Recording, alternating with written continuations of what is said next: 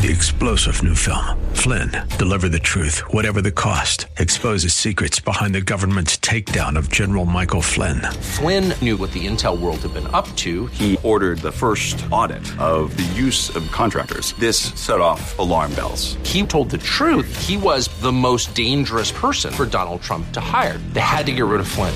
Flynn, deliver the truth, whatever the cost. Available now. Watch it today. Go to salemnow.com. salemnow.com. At Salem Now. The following program is sponsored by the National Prayer Chapel.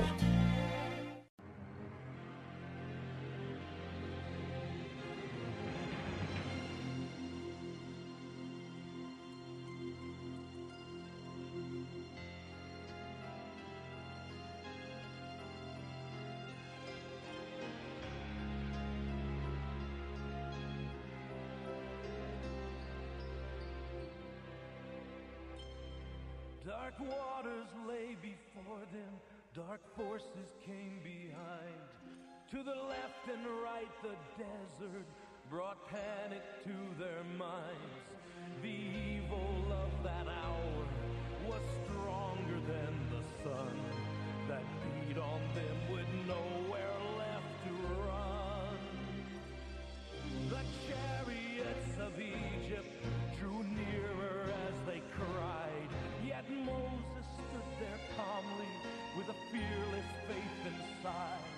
He said there is a power far greater than the sword. Stand still and you will witness a mighty salvation from our Lord.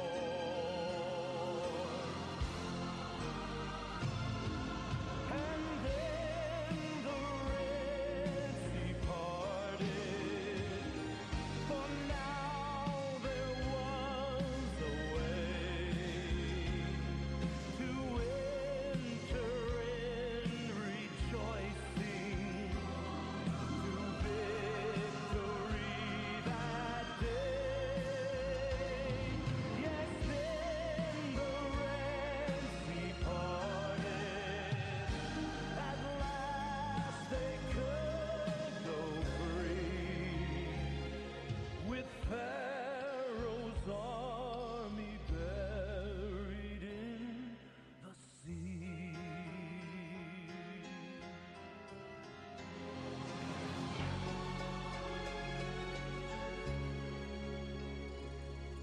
Temptation came beside me, and it told its finest lies, making all the darker pleasures so pleasant to my eyes. I knew a lack of praise had led me to that hour, standing there surrounded by sin's power. Yet the terror of those moments began to fade away, as my heart recalled God's mercies are all new every day. And my spirit took its armor as my lips took up the sword. The light broke through the darkness, a mighty salvation from our Lord.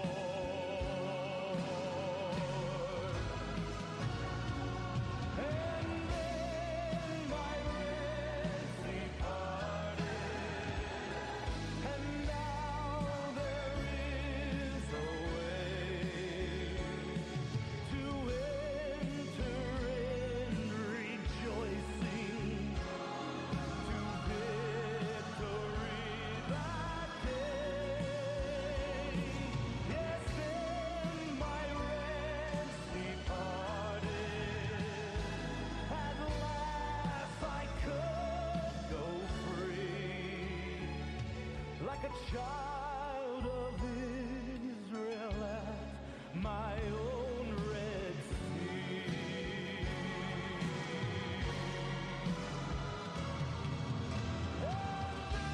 And my Red Sea parted, and now there is a way to enter in rejoicing to victory that day.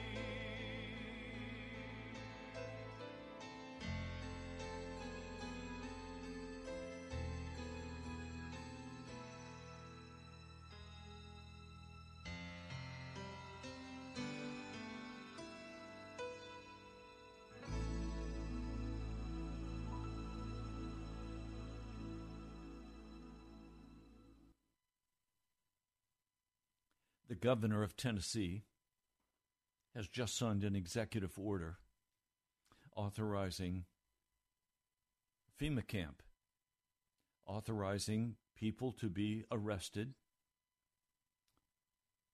for people to be taken without their permission and placed in camps where they will be isolated from their wife or their children for medical reasons.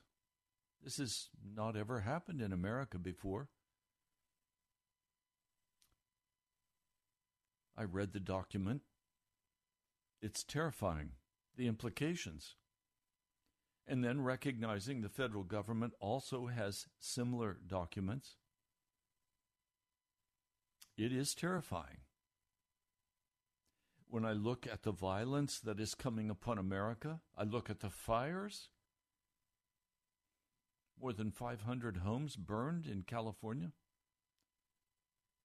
When I look at the tornadoes and the hurricanes and the flooding and the drought, when I look at the crime,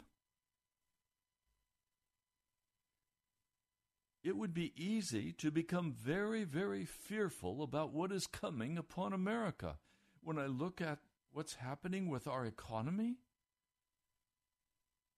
they're printing money that if you or I did what they're doing, they'd put us in jail. But the Federal Reserve, which is not federal and is not a reserve, is printing money like there is no tomorrow. And there is no tomorrow financially for America. Inflation is skyrocketing. Churches are not stepping forward. Many of them are just playing games with God and their business and their culture, trying to secure their futures, not worried about the future of God's people, not worried about the people who are lost. I've been weeping over the last 24 hours over so many people I love so dearly who do not know the gospel and who are not willing to talk with me about the gospel. Muslims, atheists. One person said to me, I don't believe in the metaphysical. Don't talk to me about your Jesus and we'll be fine. I'm frightened for them. And so I've been spending a lot of time in the last several weeks fasting, praying, crying out to God. There has to be a way that the gospel can go forth in America, the true gospel of righteousness and holiness, of salvation by faith, changed, made holy, made righteous. There has to be a way for this gospel to go forth with great power. I'm crying out to God about that. I can't do it. Today we're going to talk about part of the answer. And I want you to hear the whole broadcast. You'll need to have the whole picture put together. And it's going to come straight from the scriptures. I don't believe in accidents. In the scripture, when a story is given, I know the hand of God was right in the middle of it. In the story of my life, in the story of your life, I know God's hand is right in the middle of it. There are no accidents. Things don't happen by chance. There is a God who rules the universe. And he is a God of love and compassion and incredible mercy. And he feels your pain. He sees your fear. He also sees if you're lukewarm and indifferent and just going after the gods of the world. He sees all of this. Our lives are literally in the palm of Jesus' hand. He will determine when and who will live and die, who will go to heaven and who will go to hell. And the standards by which that will be decided are all written in the scriptures. There's nothing left to chance. Now the people, they're coming out of Egypt dancing and shouting and praising. I tell you what, I love to go to Jewish weddings. I love to go to Jewish celebrations because they know how to celebrate. They know how to dance and sing and praise their God. Well, they were doing that. They were joyful as they made their way quickly into the desert, into the wilderness. No, I've been to Israel. I've seen that wilderness.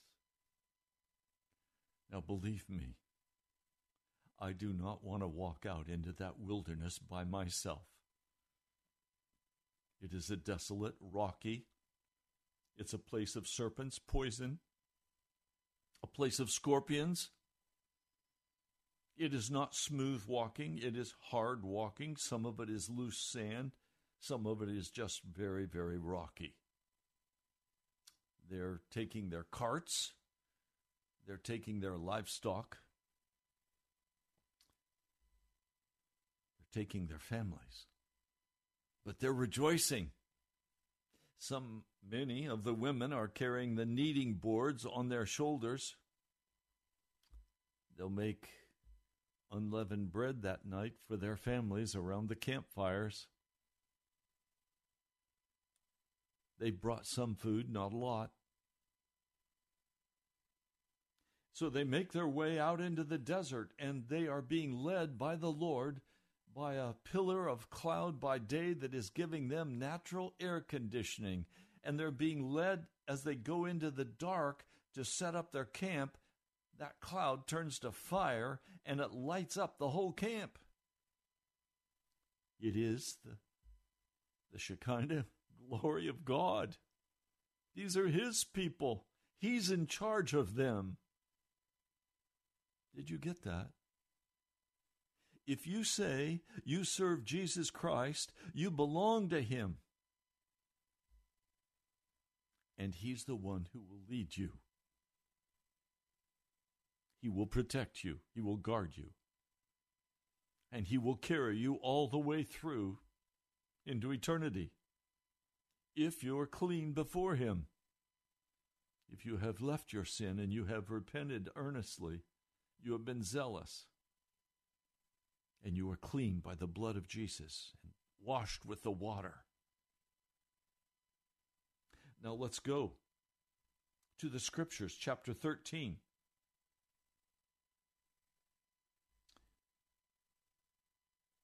They're at the edge of the desert. The pillar is there. And when they get up in the morning, they go into that barren wilderness. And the Lord speaks to Moses and gives him very specific direction. Tell the Israelites, this is chapter 14 of Exodus, verse 2, to turn back and encamp near Pi-haroth. Pi-haroth. Pi-haroth is place of liberty. Remember, this is now in the depths of the wilderness, and they have missed a turn. And the Lord decides to have them turn around and walk back a short distance and then go toward the Red Sea. Now, as they go toward the Red Sea, and I've seen this in film, there is a narrow passageway between two mountains. The desert is behind, the mountains are there, and the Red Sea, and there's a large open space where the children of Israel could set up their camp.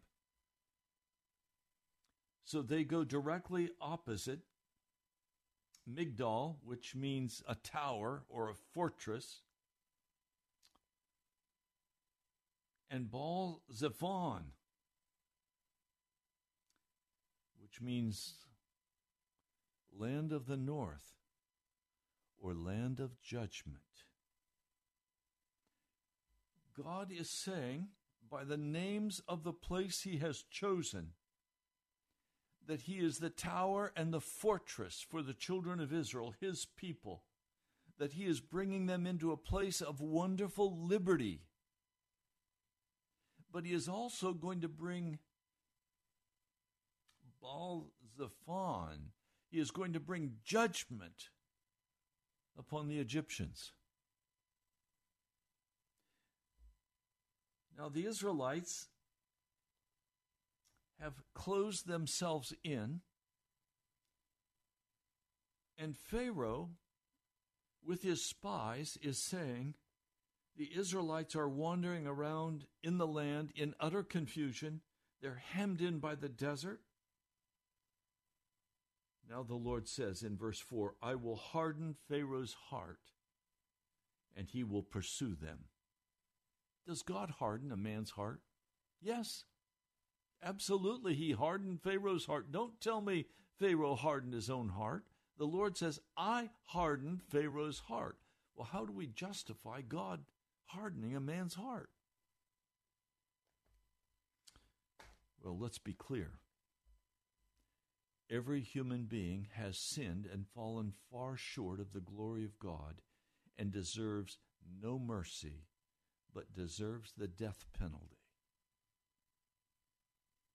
This Pharaoh, this king of Egypt, had scorned the Lord Almighty, even at times saying, I have sinned against the Lord, but still refusing to repent and obey. So it was a combination at times of God hardening Pharaoh's heart, and other times it was Pharaoh hardening his own heart as he faced decision after decision. God did not owe Pharaoh anything except judgment. And that judgment is now going to fall upon he and his people because they did not learn anything about the glory of God. I want to say this to you very gently. Many of you have seen the majesty of God deliver you time after time. And yet, when you face another situation that seems impossible to you, you say, well, I'll just have to wait and see. What? You have to wait and see? I don't have to wait and see. I know my God is faithful. He has done in the past everything I needed. He has carried me in his arms. He has forgiven me for my sins. He has straightened out and cleaned up my mess. He has provided wonderfully for me. And he has for you also. So who are you to harden your heart against the Most High God like Pharaoh and say, well, we'll see what happens? No, I'm not going to see what happens. I'm going to believe with faith what God is going to do. I know what he's going to do. He's going to deliver me. He's going to carry me. You need that same confidence. I urge you today, don't be like the children of Israel. Don't test God. Don't doubt the power of God to deliver you physically or spiritually. He is our healer. I'll be dealing with that later, probably next week. God is our healer. Do you need to be healed? Are you tired of the sickness? Are you tired of the anguish, the pain? Then go to God. Go to Jesus. By his stripes we are healed. Now he may say to you, like he did to the Apostle Paul, no, you need that thorn to humble your heart. But my grace is sufficient for you. You see, he's the one in charge, not me. I trust him. Do you? So now, Pharaoh's heart is hardened. He's going to pursue them, and he's going to try to recapture them, killing many. But the Lord said, I will gain glory for myself through Pharaoh and all of his army, and the Egyptians will know that I am the Lord. So when the king of Egypt was told that the children of Israel were all gone and they had plundered their Egyptian friends, their minds changed. And they said, "What have we done? We have let our slaves go. We need our slaves." Can I just say this, please? There is nothing in my mind quite as ugly as slavery and racial injustice. It is so dehumanizing. It is so disgusting. He makes his chariot ready.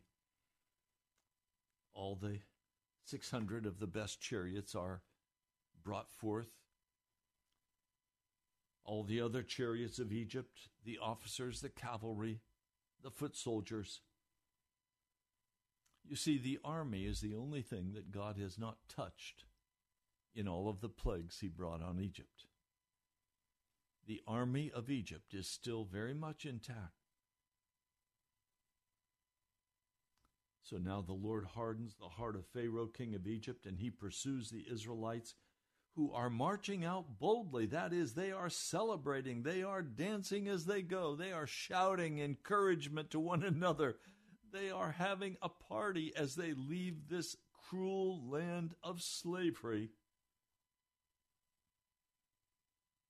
But the Egyptians, verse 9, all of Pharaoh's horses and chariots, the horsemen, the troops, they pursue the Israelites, and they overtake them as they are camped by the sea near Pi-haroth, place of liberty, opposite Baal-zephon, that is a place of judgment upon the Egyptians. And as Pharaoh approaches, the dust cloud is tremendous. The children of Israel see that dust cloud coming. Spies that were sent out probably came racing back, reporting, "The Egyptians are coming, the Egyptians are coming." The children of Israel were terrified. And they began to cry out to the Lord. They said to Moses, "Was it because there were no graves in Egypt that you brought us out to the desert to die?" Realism is beginning to set in. They're trapped. There is no possible way of escape. No possible way. The mountains, the desert behind, through a narrow opening, and through that opening comes pouring the soldiers and the chariots of the most powerful army on the earth. Those chariots are like tanks. "What have you done, Moses, by bringing us out of Egypt? Didn't we say to you in Egypt, 'Leave us alone, let us serve the Egyptians'? It would have been better for us to serve the Egyptians than to die in the desert." Now, I want to read for you a powerful passage. It's found in a book entitled Gleanings in Exodus, published by Moody Press. The author is a pastor and a scholar, Arthur W. Pink. He's now passed, but I enjoy Arthur Pink. I don't agree with him on some very major issues. He is a Calvinist, but he has some deep insights into the workings of God. And I want to share this with you. This is Arthur Pink. "And Moses said unto the people, Fear ye not, stand still. See the salvation of the Lord, which he will show to you today. For the Egyptians whom you have seen today, you shall never see them again, ever. The first word was fear not. The servant of God would quieten their hearts and set them in perfect peace before him. Fear not is one of the great words of Scripture, reoccurring all through the Bible. Fear not was what God said to Abraham in Genesis 15, verse 1. Fear not, neither thou be discouraged, was his message to Joshua in chapter 8, verse 1. Fear not was his command to Gideon, Judges 16:23. Fear not was David's counsel to Solomon, 1 Chronicles 28, verse 10. This will be the word of the Jewish remnant in a day to come. Be strong, fear not. Behold, your God will come. Isaiah 35, verse 4. Fear not was the angel's counsel to Daniel, chapter 10, verse 12. Fear not, little flock, is the Lord's message to us, Luke 12, verse 32. I will fear no evil, said the psalmist, chapter 23, verse 4. For thou art with me. But how is this to be attained? How is the heart to be established in peace? Isaiah 26, verse 3 sums it all up. Thou wilt keep him in perfect peace, whose mind is stayed in thee, because he trusteth in thee. Now let me stop for a moment. I want you to hear what is being said. Moses, at the command of God, is saying to the children of Israel, remember, they're hemmed in on all three sides, and the army wants to come and take them back to Egypt as slaves, killing many of them. And the word of the Lord to them is, fear not. Don't be afraid. And so you face a medical condition. The Lord's word to you is, don't be afraid. I've had to look at that. I've been to a doctor, probably I could count on one hand the number of times I've gone to a physician. I'm not against doctors. I think they do much good. What have I done when sickness has come upon me? I learned a lesson when I was just a little boy. I was at home in the country, and I came down with a very severe fever. I was so sick, I couldn't even walk. I lay in my bed, sweating. My mother was desperately concerned. My father began applying ice-cold compresses to my body to try to bring my temperature down. It was just over 104 degrees. They were very concerned that I would go into convulsions. Mother said, I'm going to call Dr. Tyron, and I'm going to ask him to make a house call. She was friends with Dr. Tyron. Dad said, we need to pray. As I lay in that bed, almost in a delirium, and I had been there now for several days, dehydrated, sick, not knowing if I would live or die, I said to my mama, Mama, I'd like to pray. And she said, okay, Raymond. So lying in that bed, almost in convulsions, I began to pray. A very simple child's prayer. Please, Jesus, will you come and heal me? I will serve you all the days of my life. I'd like to live. Will you heal me? Mother had called Dr. Tyron. She, of course, prayed also, agreeing with me and asking Jesus to heal me. And almost immediately, it was like a cool breeze began to blow over my body. There was a knock on our front door. Mother went to answer the door. It was Dr. Tyron.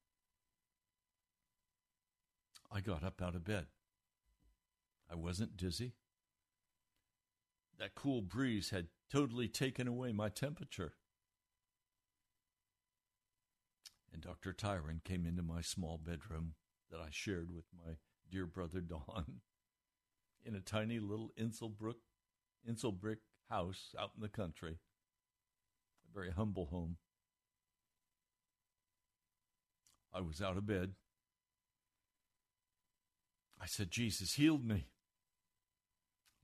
Dr. Tyron said, well, Raymond, let's take your temperature. It was normal. I learned that day that for the rest of my life, I would trust Jesus with my health. If he told me to go to a doctor, I would go. But now, 76 years of age,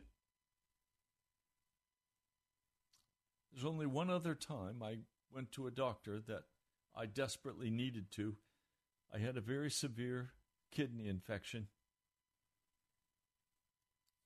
high fever, no money to see a doctor. My brother Don came to the house and he said, Raymond, you're going to go see a doctor. And he put me in the car and he took me to see the doctor and he paid for the doctor's bill.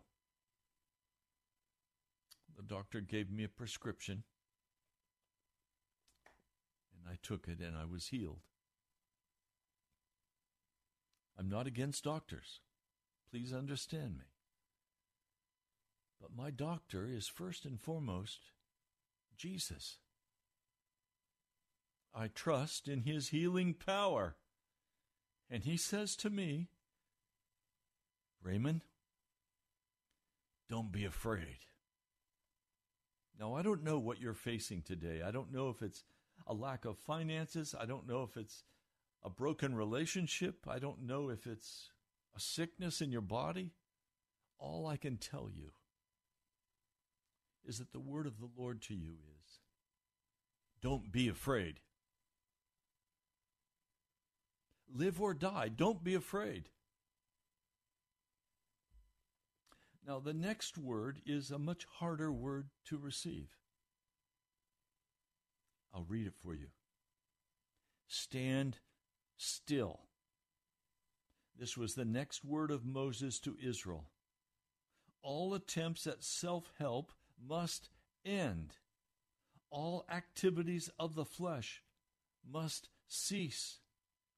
The workings of nature must be subdued.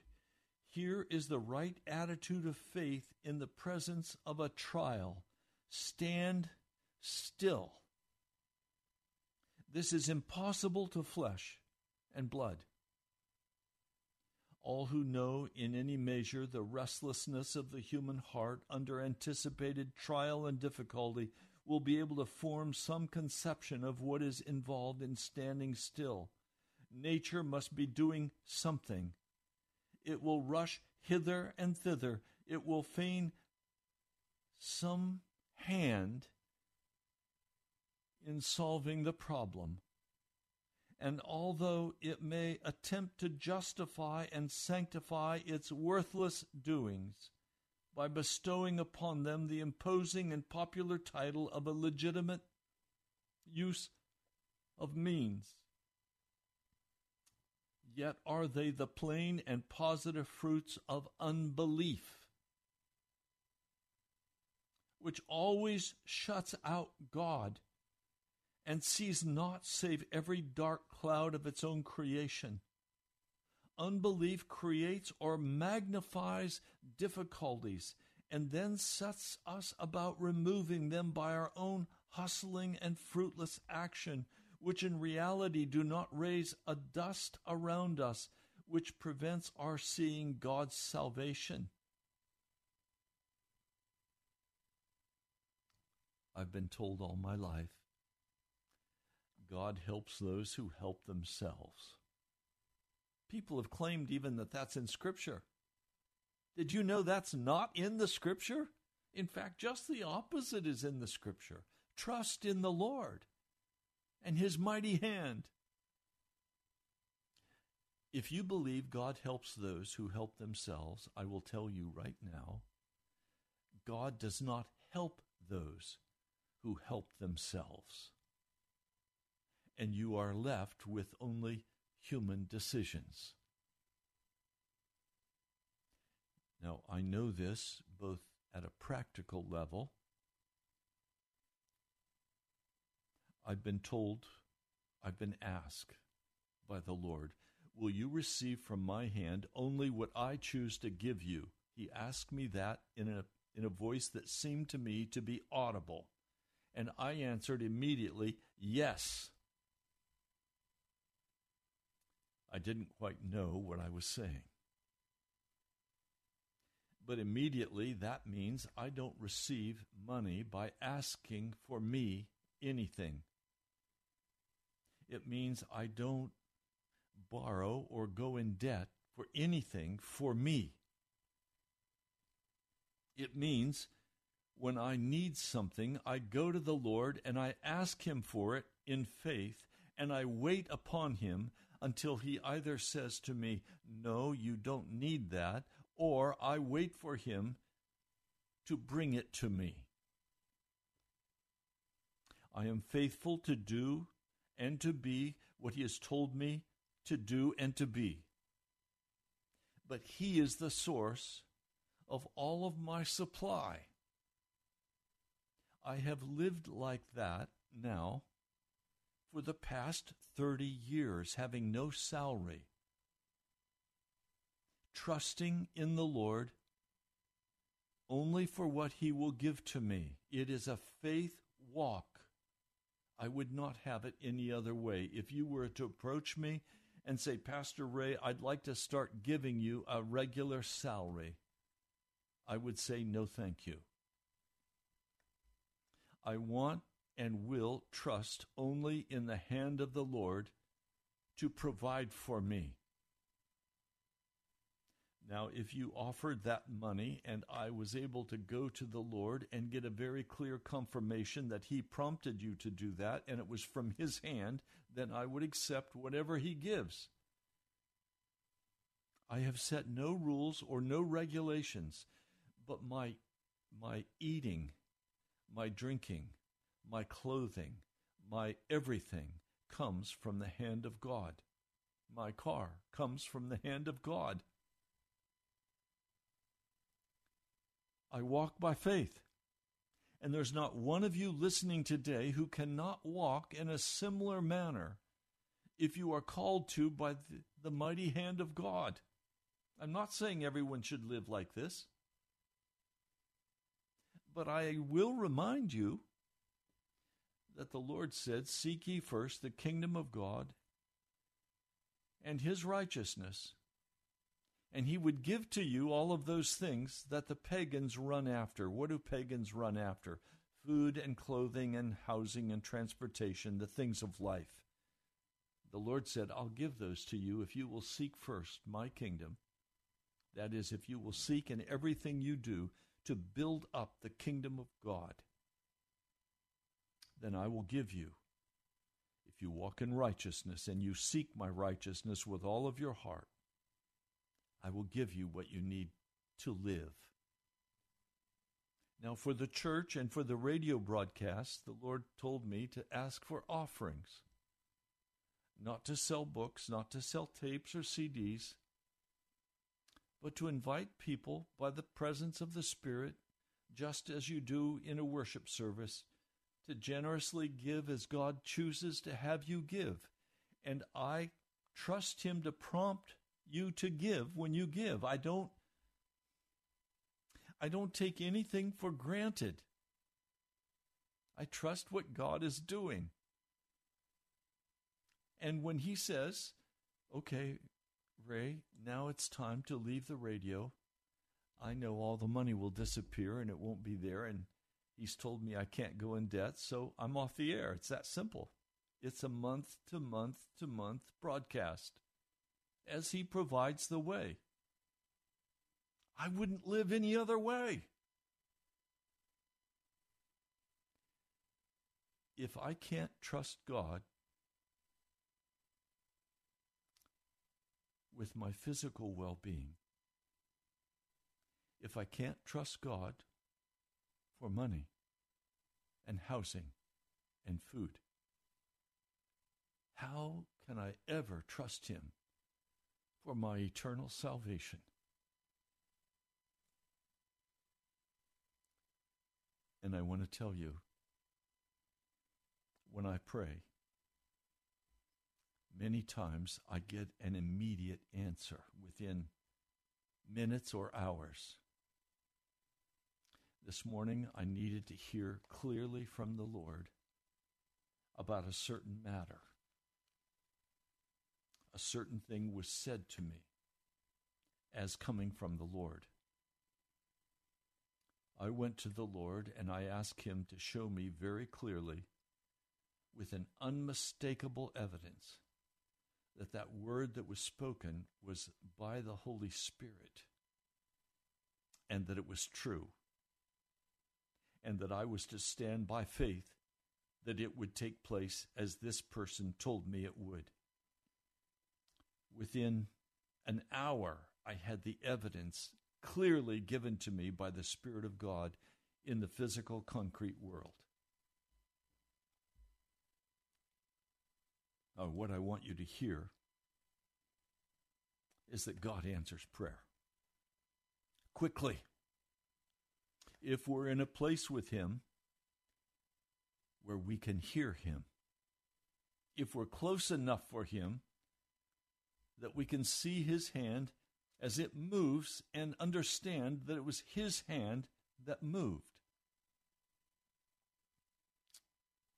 Nothing in my life is by chance. It is by the power of the Holy Spirit. Now, let me continue reading. Faith, on the contrary. I'm reading Gleanings in Exodus by Arthur Pink, a wonderful man of God. I disagree with him on his Calvinistic side, but he has learned deep things in the Spirit, in the way God works.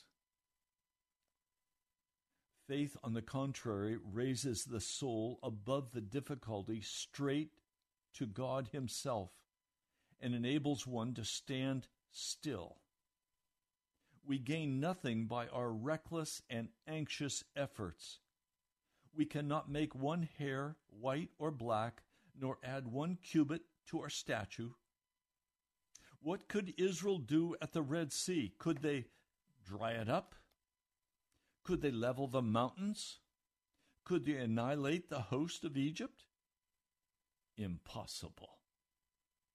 They were enclosed within an impenetrable wall of difficulties, in view of which nature could but tremble and feel its own impossibility to deliver itself. But this was just the time for God to act.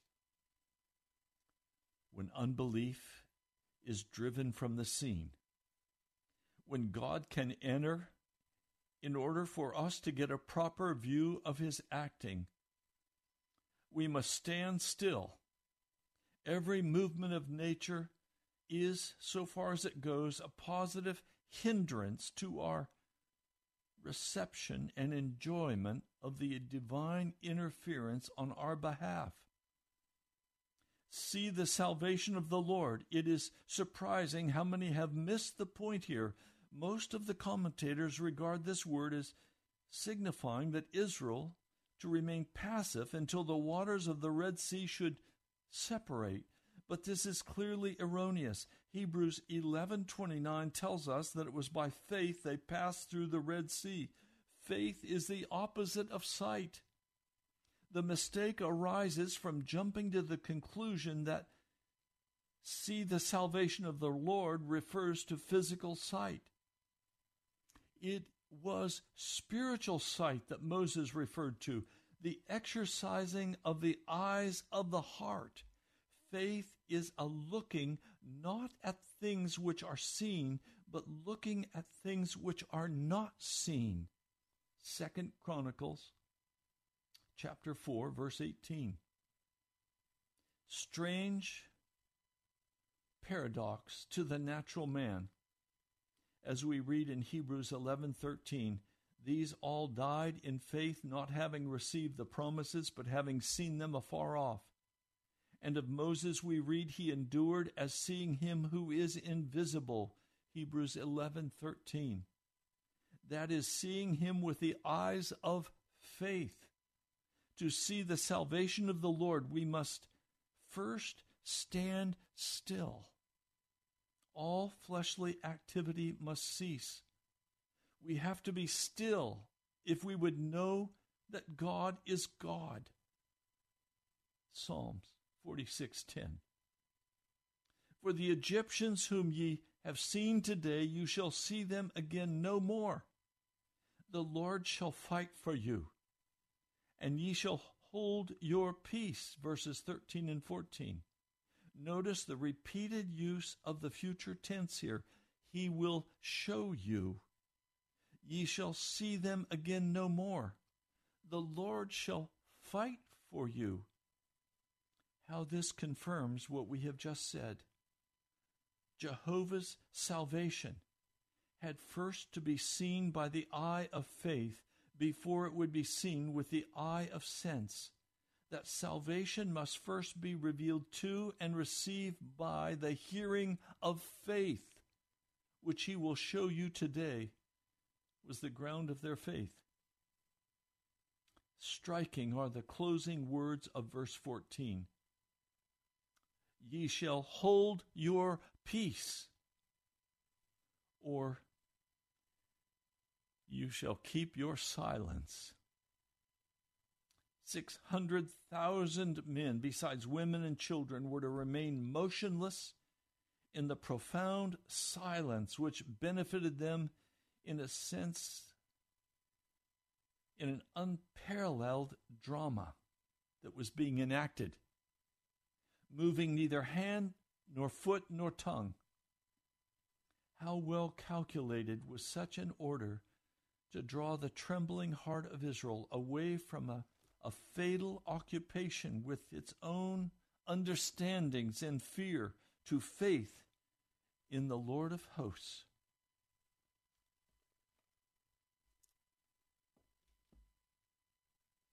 Fear not, stand still, be quiet,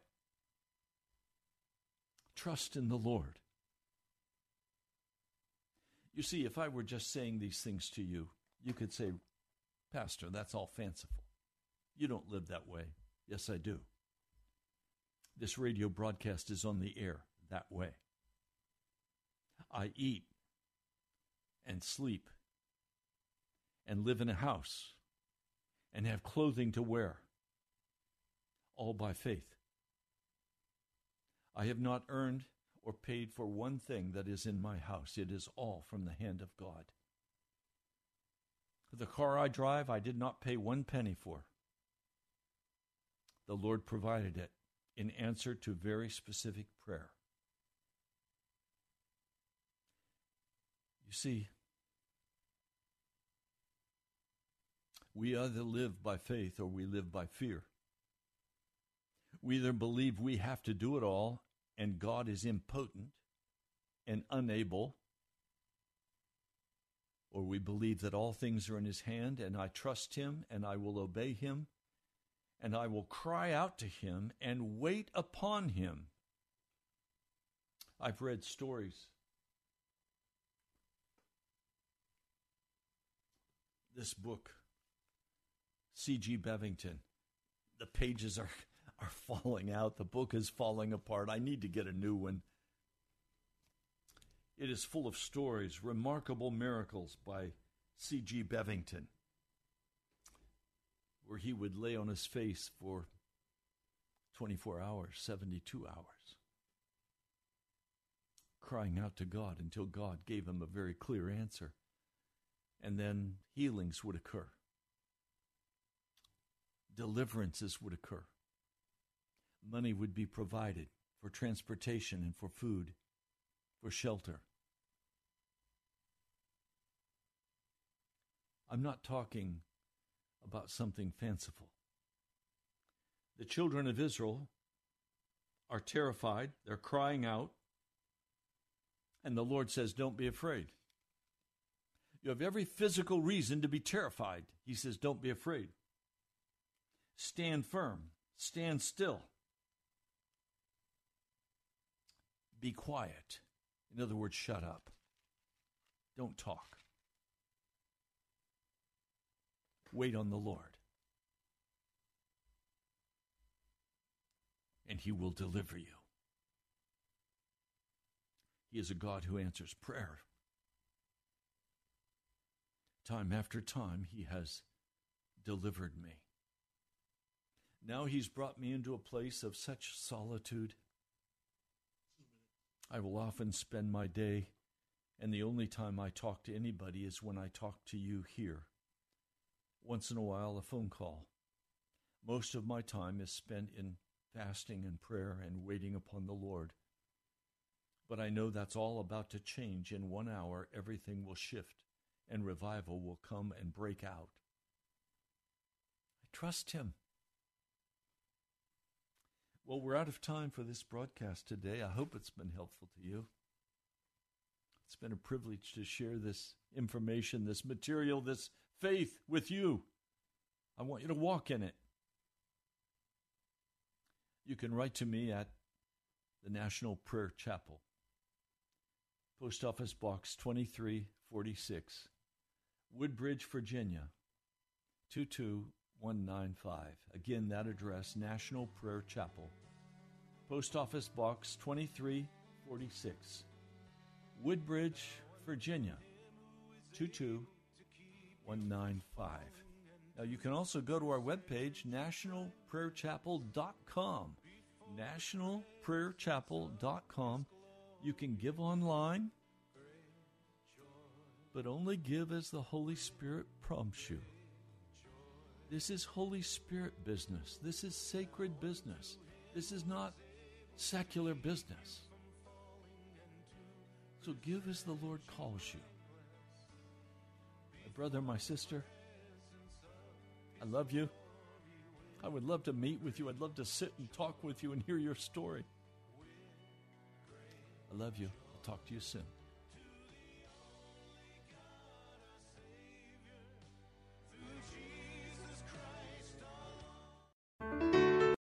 Three-star General Michael J. Flynn, head of the Pentagon Intelligence Agency, knew all the government's dirty secrets. He was one of the most respected generals in the military. Flynn knew what the intel world had been up to. He understood its funding. He ordered the first audit of the use of contractors. This set off alarm bells.